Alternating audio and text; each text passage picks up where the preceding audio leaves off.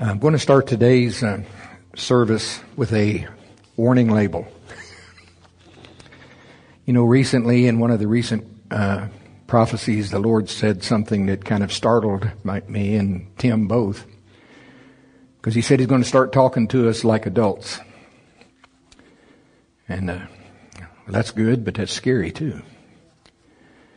And he also told, I have an assignment right now that I'm working through from him. You don't have to turn to this verse, but Psalms 11:3 says, "If the foundations be destroyed, what can the righteous do?" And it should be obvious that the foundations of not only this nation, but is full steam ahead. They're trying to destroy the foundations of our civilization. And then the Holy Spirit got it across to me more than that. It's way worse than that. The target is not really America. The target is Christianity. It really is. Because this one world government, which will eventually happen, it's in the book of Revelations. I mean, it's going to happen. That doesn't mean we have to help it. You know, it cannot happen without destroying Christianity, because where the Spirit of the Lord is, there's liberty. They've got, in order to bring this about, it's got to destroy Christianity. That's really the target. So they're coming after you, Christian. Coming after you. Better wise up. And he also said this to me personally now as a teacher. He said, I'm quoting Bonhoeffer. He didn't really quote Bonhoeffer, but the way he said it to me, it was the same thing. He said, silence in the face of evil is evil itself. Cowardice is to remain silent when the enemy is doing everything he can to steal, kill, and destroy. So as they attack the foundations, my job as a teacher is to teach the truth. Jesus said, Lord, he said, Father, sanctify them. Sanctify means set them apart. Your people must be set apart from the world. How? Sanctify them through the truth. Thy word is truth. So here's the warning label. We've already had 2 teachings where the first word is foundations and then a title. And I'm doing my very best to keep them PG, because I know not only here at the church, sometimes we have children in the nursery and the sound is in there as well. Then many people at home, you know, they watch these YouTube videos with their children in the room. So I'm giving you a warning now, because I wanted to still do my best to make them PG as best I can. But like today, I'll just tell you ahead of time, today we're going to talk about abortion. What? See how quiet that was when I said that word? And we're strictly from the Bible, not anything else, nothing else, just strictly what does the Bible say? Truth. Sanctify them through thy truth. So if you've got young children, and we're going to mention the word fetus, we're going to mention other words that if you're real little and you think that's not appropriate, then you might, this is the warning label, you might want to preview this ahead of time. I think you'll want to play it for them later. You might not, though. So that's not my job. My job is to put a warning label on here. So on this message and any future ones where the first word is foundations dash whatever title, this is your warning label. You might want to preview that first, okay? And but still yet, I'm going to do my absolute best to keep the messages PG. Now, that being said, many parents would not let, and I think probably appropriately, let their children, little children, read Isaiah, because it mentions things in there that I'm not even going to mention now in case your children are watching. But if you read it, you probably wouldn't let your little children read it. Okay? But can we leave the book of Isaiah out of our doctrine? No. He's talking to us as adults. Okay, that's enough of the warning label. I hope I made my point. This lesson and future ones, when the first word is foundations, dash whatever title, just know you might want to preview that one, parent, before your child hears it, even though I'm absolutely going to do my best to keep everything PG, you know. All right. With that, are you ready? And I'm only going to keep you 3 hours. Don't worry. Then Alan's going to start. Not really. We'll see how far we can get today. I don't even know yet what title exactly, but I know the subject is abortion. Oh my God. What is the legal definition of a fetus? Let's start there, because the great deception that's in the land is that if you have an abortion, you're not really aborting a human. You're aborting a fetus. That's the term that they use. So I looked the word up just to have the legal definition of a fetus. Okay? A fetus is, and you can, by the way, on YouTube, we'll have anything that I reference, we'll have the link for you, so you can look it up for yourself. This one is from uslegal.com, so this is not like, it's not like a pro-life thing. It's just uslegal.com. The legal definition of a fetus. A fetus is typically defined as a developing human at a certain point after conception to birth. The Federal Born Alive Infant Protection Act of 2002 amends the legal definitions of person, human being, child, and individual to include any fetus that survives an abortion procedure. Did you hear that? The federal law requires doctors to attempt to keep alive a fetus that survives an abortion. Now, that's a direct quote from uslegal.com. Now, this is my comment.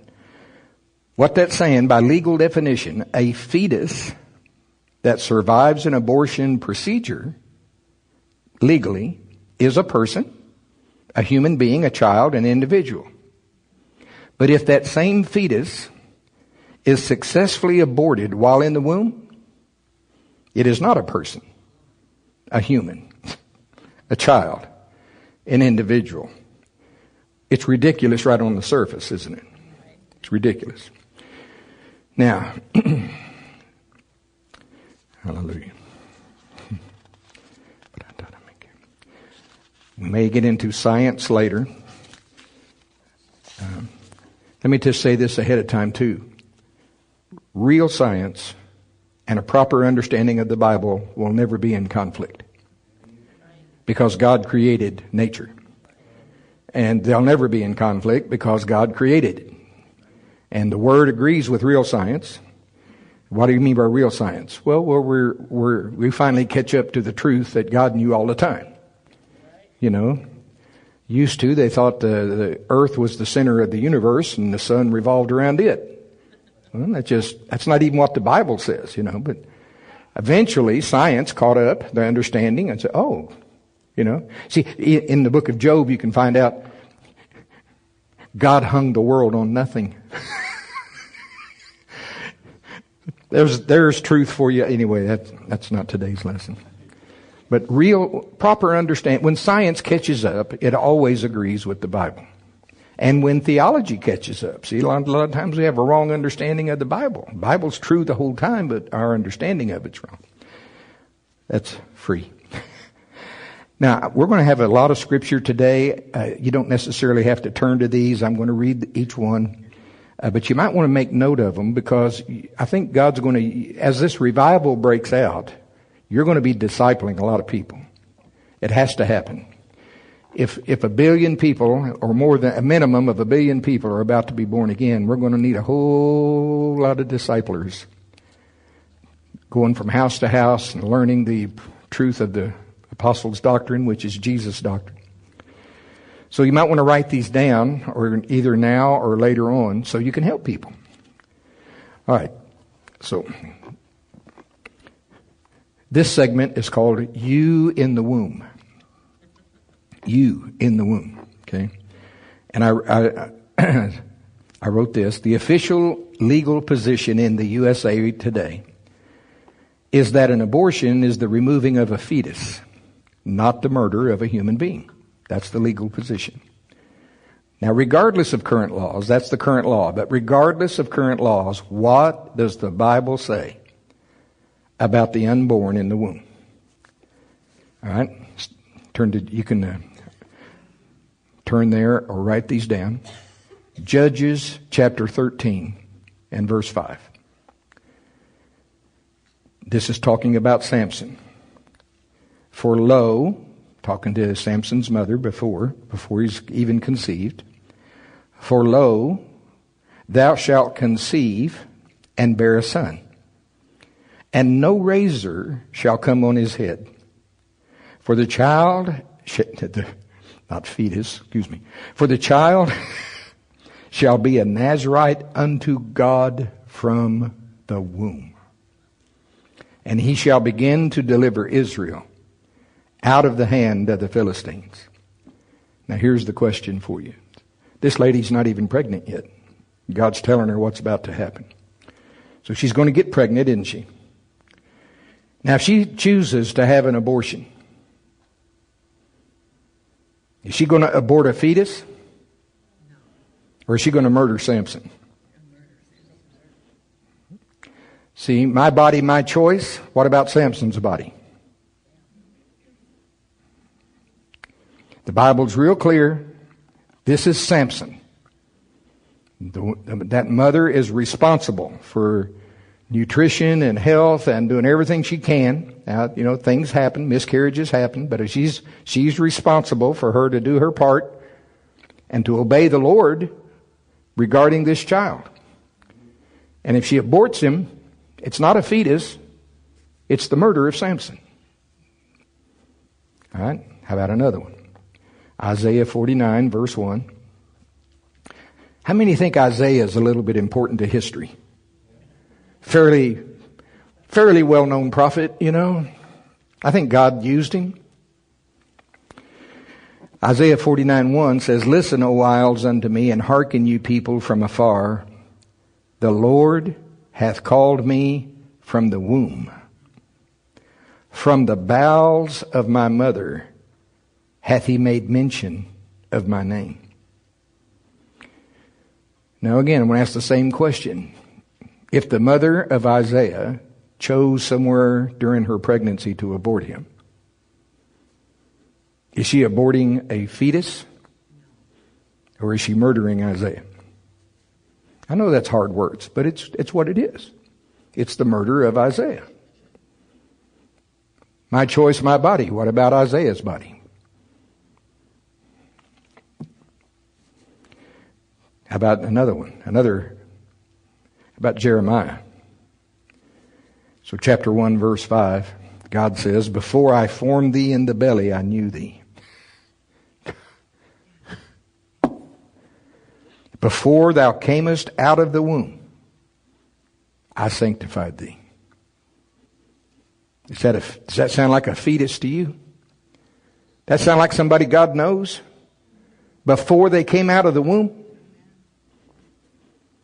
I read that part again. Before thou camest forth out of the womb, I sanctified thee, and I ordained thee a prophet unto the nations.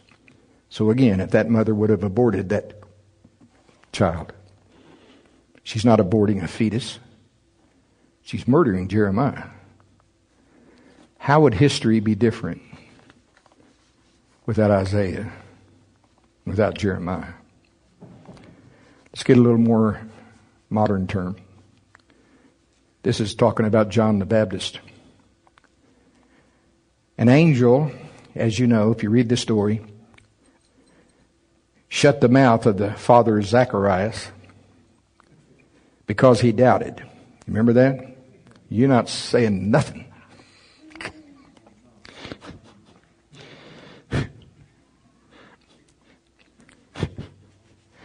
Now the verse, Luke 1:41, says, It came to pass that when Elizabeth, now she's 6 months pregnant, heard the salutation of Mary, who was only a few weeks pregnant, the babe, that's John, leaped in her womb.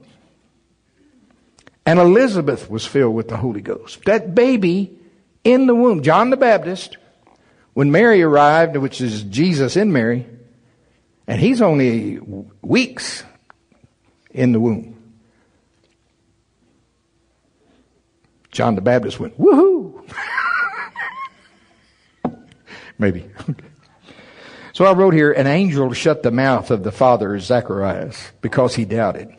This is just Gary speculating. I wonder what that angel would have done if either one of them had considered aborting John the Baptist.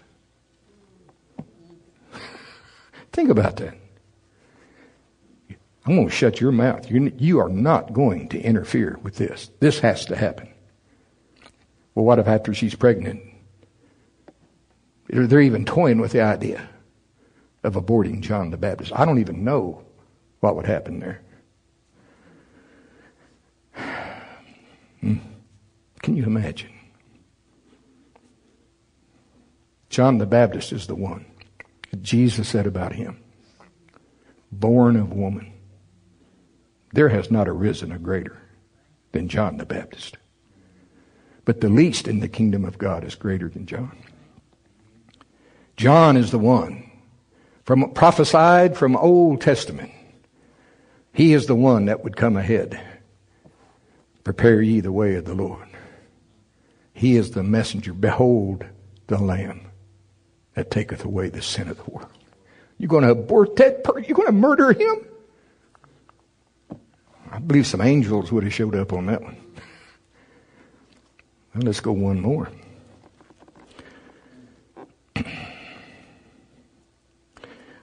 An angel also appeared to Mary before she was pregnant. Told her what was going to happen. Basically told her she was going to give birth to the Messiah. Now, she didn't know how it would happen. She wasn't really doubting. She just didn't know how it could happen. So he told her, the Holy Spirit shall come upon thee and overshadow thee, and that holy thing conceived in you, his name shall be Emmanuel, God with us. You shall call his name Jesus. Now I know it's hard to even contemplate, but it could have happened. You know, Mary took a lot of, and Joseph took a lot of abuse. You can imagine a teenage girl and engaged, and she turns up pregnant. Well, you know what everybody thought. You know what everybody thought. Sure, the Holy Ghost came on you. Sure he did. You know. Joseph at one point was going to put her away privately. You know. Because I don't think he believed it either at the beginning. So a lot of pressure is what I'm saying for her to get that child aborted. Can you imagine if she would have aborted? Would that have been a fetus? She would have murdered the Savior of the world. It's ridiculous, this deception that is so prevalent in Christianity. And it's because we don't read the Bible. I'm not giving you anything but Scripture here. This whole thing about that's not a person, you can't read your Bible and believe that. Got one more. And that's the Apostle Paul. Galatians 1:15, Paul writing, and he says, now this one I'm going to give you out of the King James, and then I'm going to give it to you out of the Amplified, because the Greek language carries a little more detail on this one, for sure. Galatians 1:15, Paul writing, he says, but when it pleased God, who separated me from my mother's womb, and called me by his grace. I'll just stop there. Now see, you could read that to mean, well, separated me from my mother's womb. I wasn't sure. Maybe that means when he was born. But see, the Greek language is very specific. And the Amplified gives it to us what the Greek actually says. Let me read that verse to you out of the Amplified. But when he, God, who had chosen and set me apart even before I was born. Now that's what the Greek says. Even before I was born, and called me by his grace. Now if the mother of Saul of Tarsus had had an abortion, she would not have been discharging a fetus. She would have murdered the Apostle Paul, who wrote about half of our New Testament. The most dangerous person alive after Jesus. Labored more abundantly than they all. Yet not I, but the grace of God that was in me. Thank God for the Apostle Paul. And he could have been aborted. But it certainly would not have been aborting a fetus. It would have been murder straight out. Now, with that knowledge now, since Roe v. Wade was passed, estimates vary, but just in this nation, not counting around the world, somewhere between 60 to 70 million abortions have legally occurred in this nation. So I was wondering, praying, 60 to 70 million. I wonder if one of them might have been the one that would have discovered the cure to cancer by now. Who knows? How many of them might have invented things that would greatly help the spread of the gospel or other things today? Inventors. How many of them?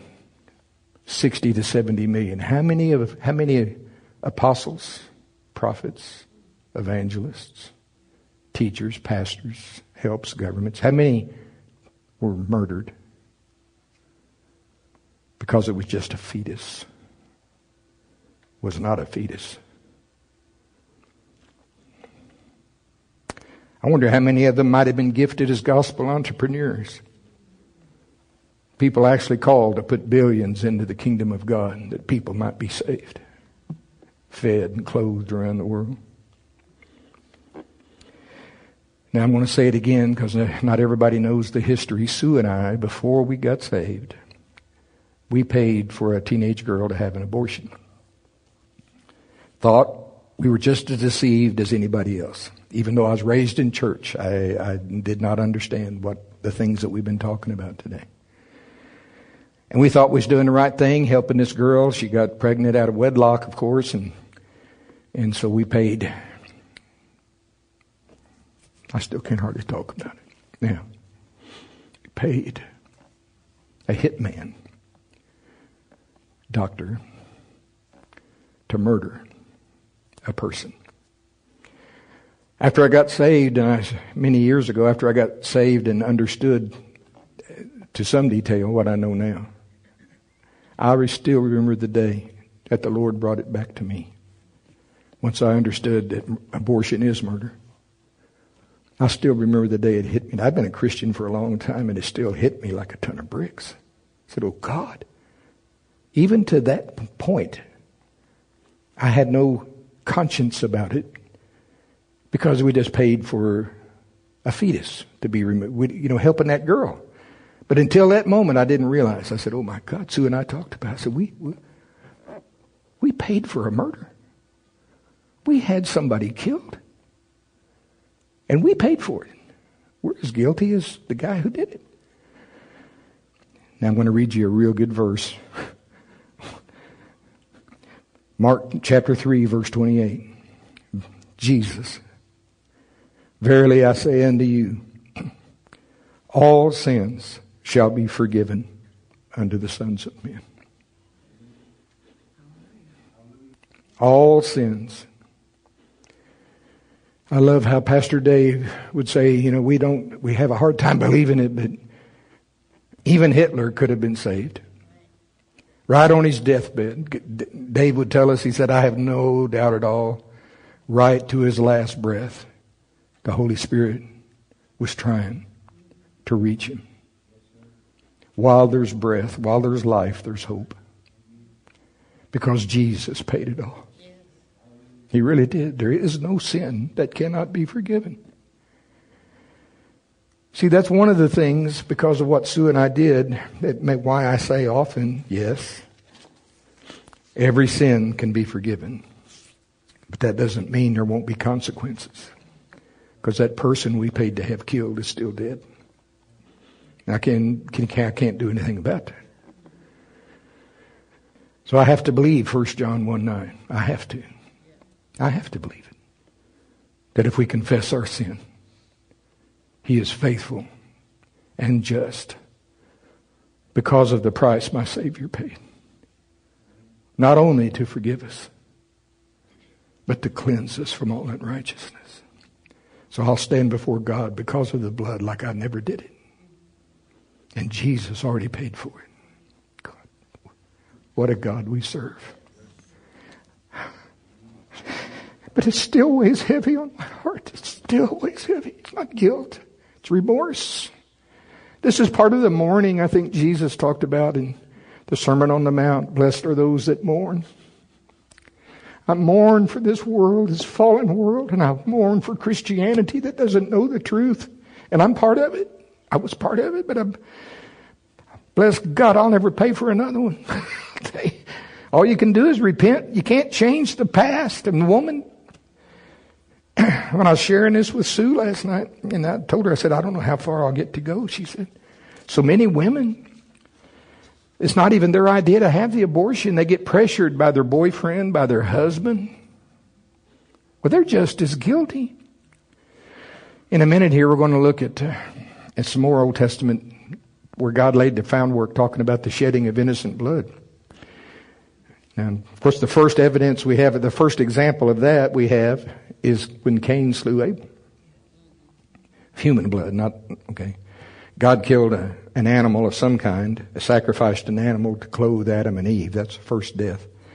But human death, the first murder, was when Cain slew Abel. But I didn't write this part down. You can search it out for yourself. The first time the phrase innocent blood is used in the Bible, in the King James, is back when God was instructing Israel to set up not safe houses, what was cities of refuge. And He started off with 3, but then He wanted them to build more. Now, what was a city of refuge? Well, that was not for murderers. It was for manslaughterers. You accidentally did something that resulted in somebody else's death. You didn't hate them. You didn't plot a murder. You didn't intend to kill them. And He even gave an example. And the Lord gave this example. As an example, if you're got men working in a forest and they're cutting down trees and the axe head comes off the axe and hits the neighbor and kills him, well, that's not murder. That's an accident. But see, that guy's relatives might want to kill you. And God, that's the term where it uses, that would be the shedding of innocent blood. See? Because you didn't intend to kill the guy. God doesn't count you a murderer, but they might. You got it? So He wanted these cities of refuge where they could escape the avenger, the relatives that might want to kill them. Because God said to kill that guy for that would be the shedding of innocent blood. So it starts there. Hallelujah. Okay. You might want to look this one up. Proverbs 6, verses 6 through 19. Now we're coming into the segment, hands that shed innocent blood. Proverbs 6, let's look at verses 16 through 19. These 6 things does the Lord hate. You don't find the Lord hating very often. You look that word up, it means just what you think. He hates these things. Yea, 7 are an abomination unto Him. He starts listing them. A proud look. That almost seems tame in our current knowledge. But what was the original sin? Before there was a heaven and before there was an earth, rather. Pride. Lucifer going to exalt himself above God. So number 1 on God's list of things He hates. A proud look. Number 2, a lying tongue. You can take that with Lucifer too, because Lucifer got 1/3 of the angels to go with him by telling them lies. Did you ever think about that? Original sin, the original sin. Pride and lying. But now the third on this list. I don't know that it's necessarily in order, but might be. Hands that shed innocent blood. God hates that. Hands that shed innocent blood. I'm going to read the rest of it. A heart that devises wicked imaginations, feet that be swift in running to mischief, a false witness that speaks lies, and he that sows discord among the brethren. Never seen that in church. He mockingly said. Third on the list, hands that shed innocent blood. Now the first example of that in the Bible again is when Cain slew Abel. That was murder dead out. Pure and simple, right? And then we talked about manslaughter, which sometimes you might do something and accidentally somebody gets killed. But God doesn't put that in the same bracket as murder because you didn't do it intentionally. And there was no hate in your heart. It's just an accident. But the person that commits the manslaughter, the relatives of the guy who died, they might come try and kill you. And God, He made provision for that. He said, no, that would be the shedding of innocent blood. And he made those cities of refuge for them. But now eventually this same phrase, the shedding of innocent blood, in fact I'm going to give it to you first before I give you some examples. It came to also include the killing of children. Because Israel eventually fell into the same practices, the Canaanites and the Amorites, and they began offering their children to the god, to the demon that they called a god, Molech. He also went by other names, Chemosh, Chemosh maybe, and some other names. But Israel, in fact, if you really read, he had me on a thing here recently, he had me on assignment to read again 1st and 2nd Kings, 1st and 2nd Chronicles, and all of the prophets associated with that time period, which is most of them. And I was astounded at the things I saw that I had not seen. I wasn't mature enough, I guess, to see it before. God says, you know what God says about Israel? More than once. He says, you have become worse than the nations that I drove out to give you this land. You have become worse than them. And God still sent prophet after prophet trying to rescue them. And even after the northern kingdom fell for another 100 and some odd years, He still sent prophet after prophet trying to get Judah to repent. But eventually, judgment couldn't be held off any longer. God is good. He gives us space to repent, but He doesn't give you forever to repent. Oh, I was going to read you the verse because I want you to see that this innocent blood is applied to children being offered. Why would they offer up their children to Molech? They want the blessing of this Molech. How demonic is it? A week or so ago, maybe 2 weeks ago, in a service, I read you from Malachi. Why, we were talking about why did God make them male and female? And why did He make them in such a way that they could unite, PG, that they could unite and produce? Well, He tells you in Malachi. He says, if you want to look it up later, Malachi 2:15, and did not He make one, in other words, out of the two make one, yet had He the residue of the Spirit, and wherefore one? Why did God make it? Why did He make male and female so the two of them could be together as one? That He might seek a godly seed. Children. That was God's purpose from the beginning. Male and female made He them. Go and replenish the earth. So therefore take heed to your spirit. Let none deal treacherously against the wife of his youth. So how demonic is it when God's whole purpose in making male and female the way He made them so they could produce children, that's what God is after. How demonic is it for the Satan to twist that around to the religion even in Israel? No, what pleases God is when you take your children and offer them, pass them through the fire and kill them. Make them an offering to God. How demonic is that? It is the exact opposite of God's purpose, which is what the devil does. Well, one of the worst kings in all of that time period was King Manasseh. And you can look these up or look them up now if you want to. Oh, I never did read Psalms, did I? Because I want you to see that this innocent blood doesn't just apply to the murder of adults. That phrase, innocent blood, when he said God hands that shed innocent blood, he's talking about these kids offered up to Molech. Today it would be kids offered up on abortion.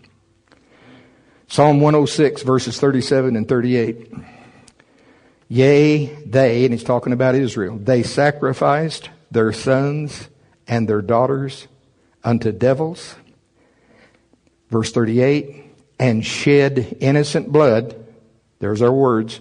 They shed innocent blood, even the blood of their sons and of their daughters, whom they sacrificed unto the idols of Canaan. And the land was polluted with blood. These 6 things does the Lord hate.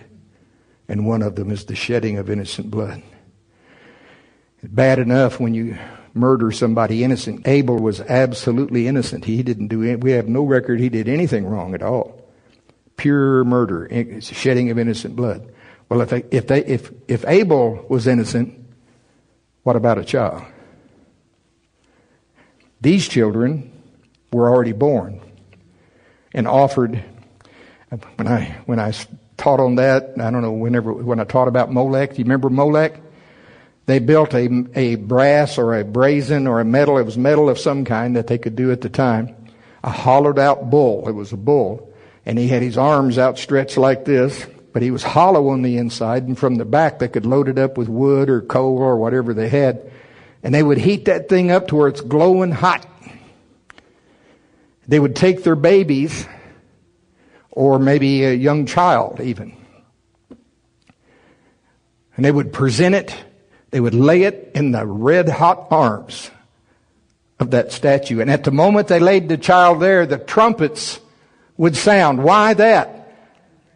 So that you couldn't hear the screams of the children. Then they worshiped God like He was pleased with that. God, help us all. Solomon built an altar to Molech on a hill that faces the temple. It's like in your face, God. We will offer these children. God. Well, one of the worst, King Asa, from what I could tell, was the first one to offer one of his children to Molech. Later on, there was another king named Manasseh, and he is one of the worst kings of all. Ahab was bad, Manasseh was bad, a lot of them were bad. So 2 Kings chapter 21, verse 6.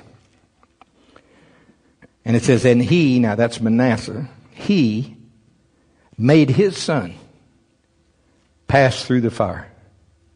His own son offered him,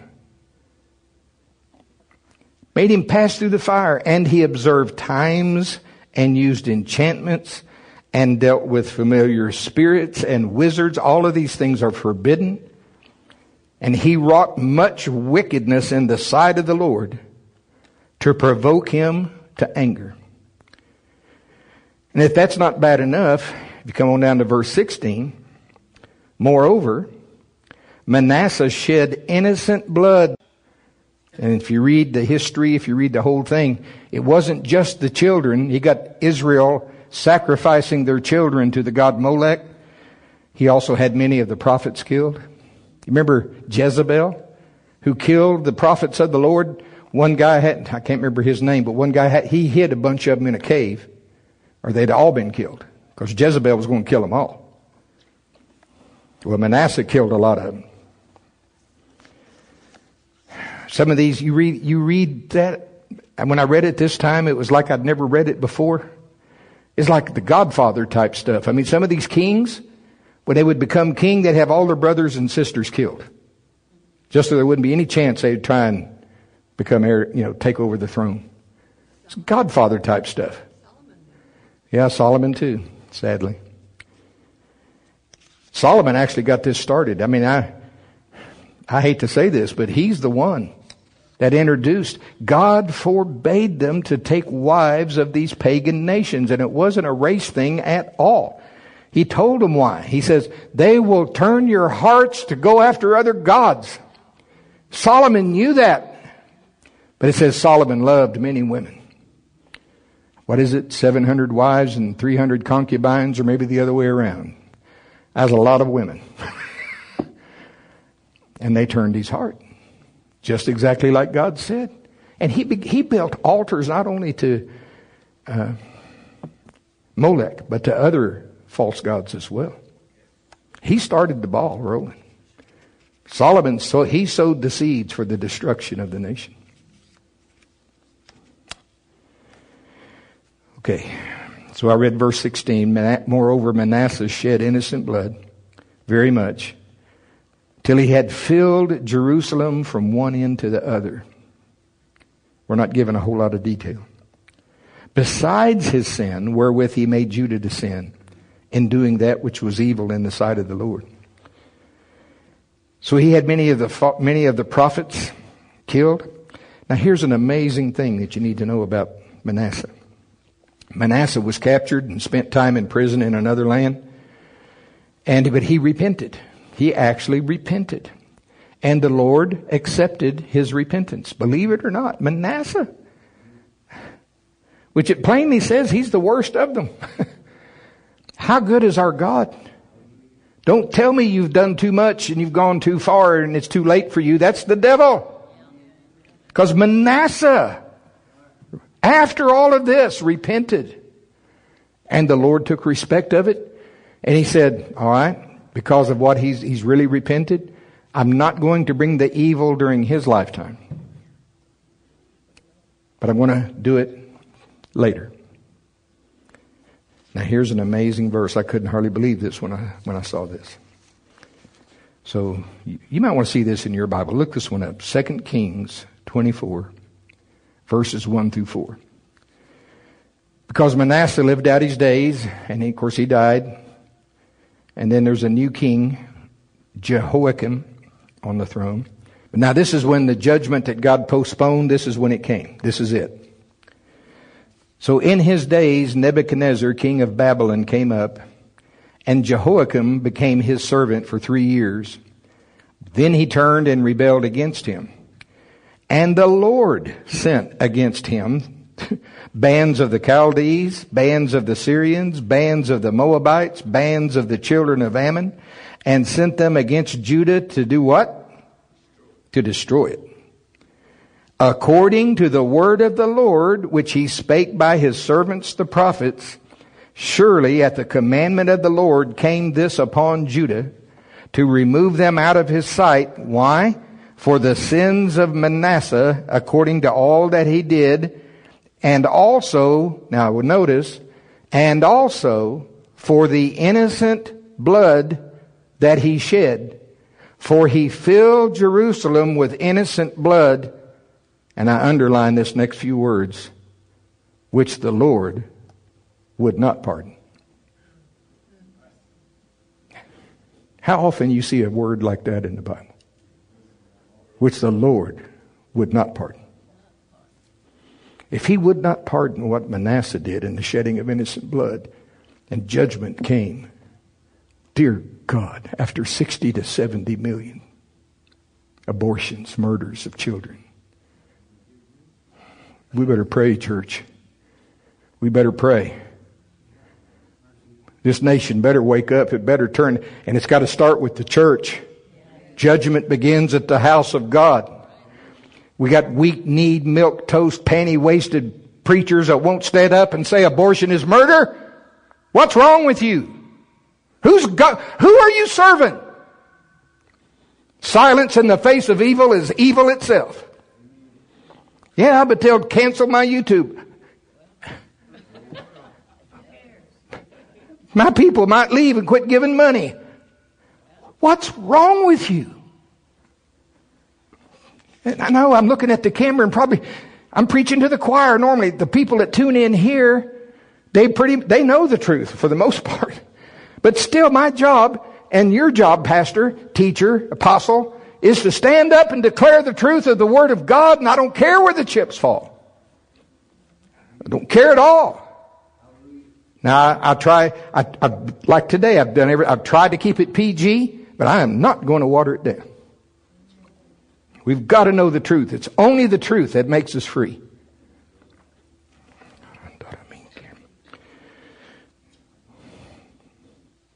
He filled Jerusalem with innocent blood, which the Lord would not pardon.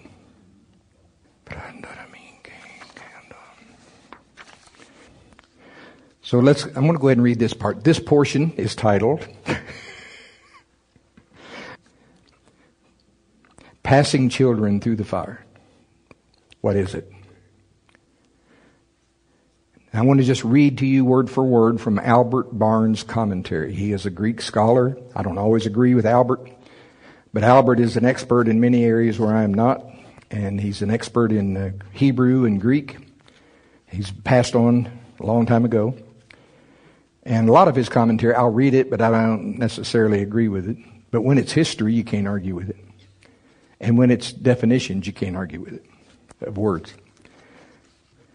I told you that King Ahaz was the first one that we have record of in the Bible, that we can tell for sure, caused his own son to pass through the fire. So I'm going to read you the commentary on that, where it says, and made his son to pass through the fire. Albert Barnes' commentary says, Ahaz adopted the Moloch worship of the Ammonites and the Moabites and sacrificed at least one son, most likely his firstborn, according to the horrible rites of those nations and of the Canaanite tribes. Up until now, apparently, the Jews had been guiltless of this abomination. They had been warned against it by Moses, and that's Deuteronomy 18:10. Now, some people think they practiced it in the wilderness, but even if they did, it must have been rare and exceptional. And most of them don't think they did. But from the date of their entrance into the promised land, they had completely put that practice away. Now, however, and he's talking about during the reign of Ahaz. Now, however, it became so frequent as to meet with the strongest protests from the prophets Jeremiah and Ezekiel. If you want to write these verses down where they protest against it, I'm not going to read these, but Jeremiah chapter 7, verses 31 and 32. Jeremiah chapter 19, verses 2 through 6. Jeremiah 32, verse 35. Ezekiel 16, verse 20. I'm going to read these again in a minute. Ezekiel 20, verse 26. And Ezekiel 23, verse 27. Then it says, etc. So that's not exhaustive. I'll read it one more time because I see people trying to write them down. Jeremiah chapter 7, verses 31 and 32. Jeremiah 19, verses 2 through 6. Jeremiah 32, verse 35. Ezekiel chapter 16, verse 20. Ezekiel chapter 20, verse 26. And Ezekiel 23, verse 37. Then it says, etc. So there's more. Now, when God was giving Israel the law in Leviticus, He gave specific instructions regarding child sacrifice. You can look this up. You may want to turn to it now, but it's Leviticus chapter 20, verses 1 through 5. And the Lord spake unto Moses, saying, Again, thou shalt say to the children of Israel, Whosoever he be of the servant of Israel, or of the strangers that sojourn in Israel. In other words, if you're going to live here, you're going to abide by this or else. That giveth any of his seed unto Molech. Now he's talking about sacrificing your children to this demon god Molech. And you do that by causing them to pass through the fire. Okay? Anyone that does that, whether they're an Israelite or a stranger living here, well, he shall surely be put to death. Why? It's murder. We just read verse after verse after verse. It's murder. And the people of the land shall stone him with stones. And I will set my face against that man, and will cut him off from among his people, because he hath given of his seed unto Molech, to defile my sanctuary, and to profane my holy name. What he means by that, you call yourself by my name, and you're going to sacrifice your child. What are you telling the world about who I am? You profane my name. Don't you call yourself by my name and do something like that. Now get this, as if that's not severe enough. Because what if it's your close relative that did it? And if the people of the land do any ways hide their eyes from the man, when he giveth of his seed to Molech, and kill him not, then I will set my face against that man, and against his family, and I'll cut them off, and all that go a whoring after him, to commit whoredom with Molech. He's not talking about sleeping with prostitutes here. He's talking about who commit that sin of offering your children on the sacrifice. Not just that man, but anyone that tries to protect that man. You're just as guilty. A little bit of science, tiny bit. Science and the Bible agree now. I did some research on this. I didn't even know it myself. This section is called Fetus-DNA-Human. All right, now here's again, we'll have the references to these from the internet in the description of the YouTube video. This one says this.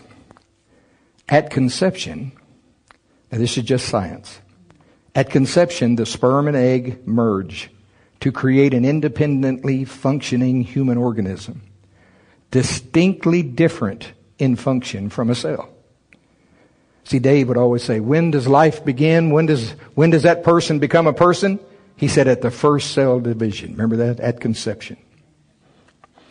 So they're saying the same thing. At this point, now get this, I did not know this. At this point, at conception, at the moment that the sperm and the egg unite, the DNA of that person is created. I mean in full. Distinct from every other human that exists or ever has existed or ever will exist. This completely distinctive DNA of that person is there at conception.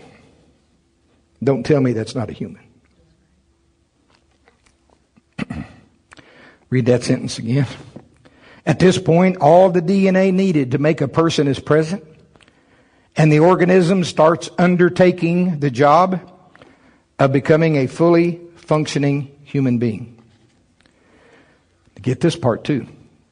At conception, the chromosomes that decide the sex of the baby are present. At conception. We already did that lesson a week or two ago. You can have surgery, you can take hormone injections, you can do all of that stuff. You cannot change your chromosomes. You're either XX or XY, and also I found this out. Those chromosomes are in every cell of your body. Every eyelash has those chromosomes. Every hair of your beard has your chromosomes in it. All right, I'm going to quote again and run for the car. Okay, and again, we'll have all of these references at the website. I'm just reading now. Legally, causing a pregnant woman to miscarry in a car accident can cause the negligent party to be charged with wrongful death and or vehicular manslaughter. Isn't that right? She didn't die, but her baby died. She's pregnant. You can be charged with manslaughter. Lawyer Darwin Easley explains, quote, in essence, This expansion recognized unborn babies as protectable beings by law. In other words, fetuses were granted legal personhood and are protected by the same laws that protect all people. In Scripture, John the Baptist leapt for joy inside his mother Elizabeth's womb when Mary, pregnant with Jesus, came to visit. Both unborn John and his mother recognized that the person of unborn Jesus was present and that he was significant. This could not be the case if personhood did not occur during pregnancy. And even early during pregnancy, because Elizabeth was about 6 months along and Mary was very newly pregnant. Scientifically, there is no point during pregnancy that can be looked at as the clear time a fetus or an embryo becomes a human being. The defining moment is conception, with a gradual process following afterward. Legally, the death of a fetus is counted as a human death and is protected by law, except when killed through abortion. We've done that. Man has done that. But scripturally, both a less than 3-week-old embryo, Jesus, and a 6-month-old fetus, John the Baptist, were shown to have legitimate personhood. Considering these sources, conception is the most logical time to assign an embryo human being status. The truth will make you free. We're restoring the foundations. We must know the truth. We'll see you in 30 minutes.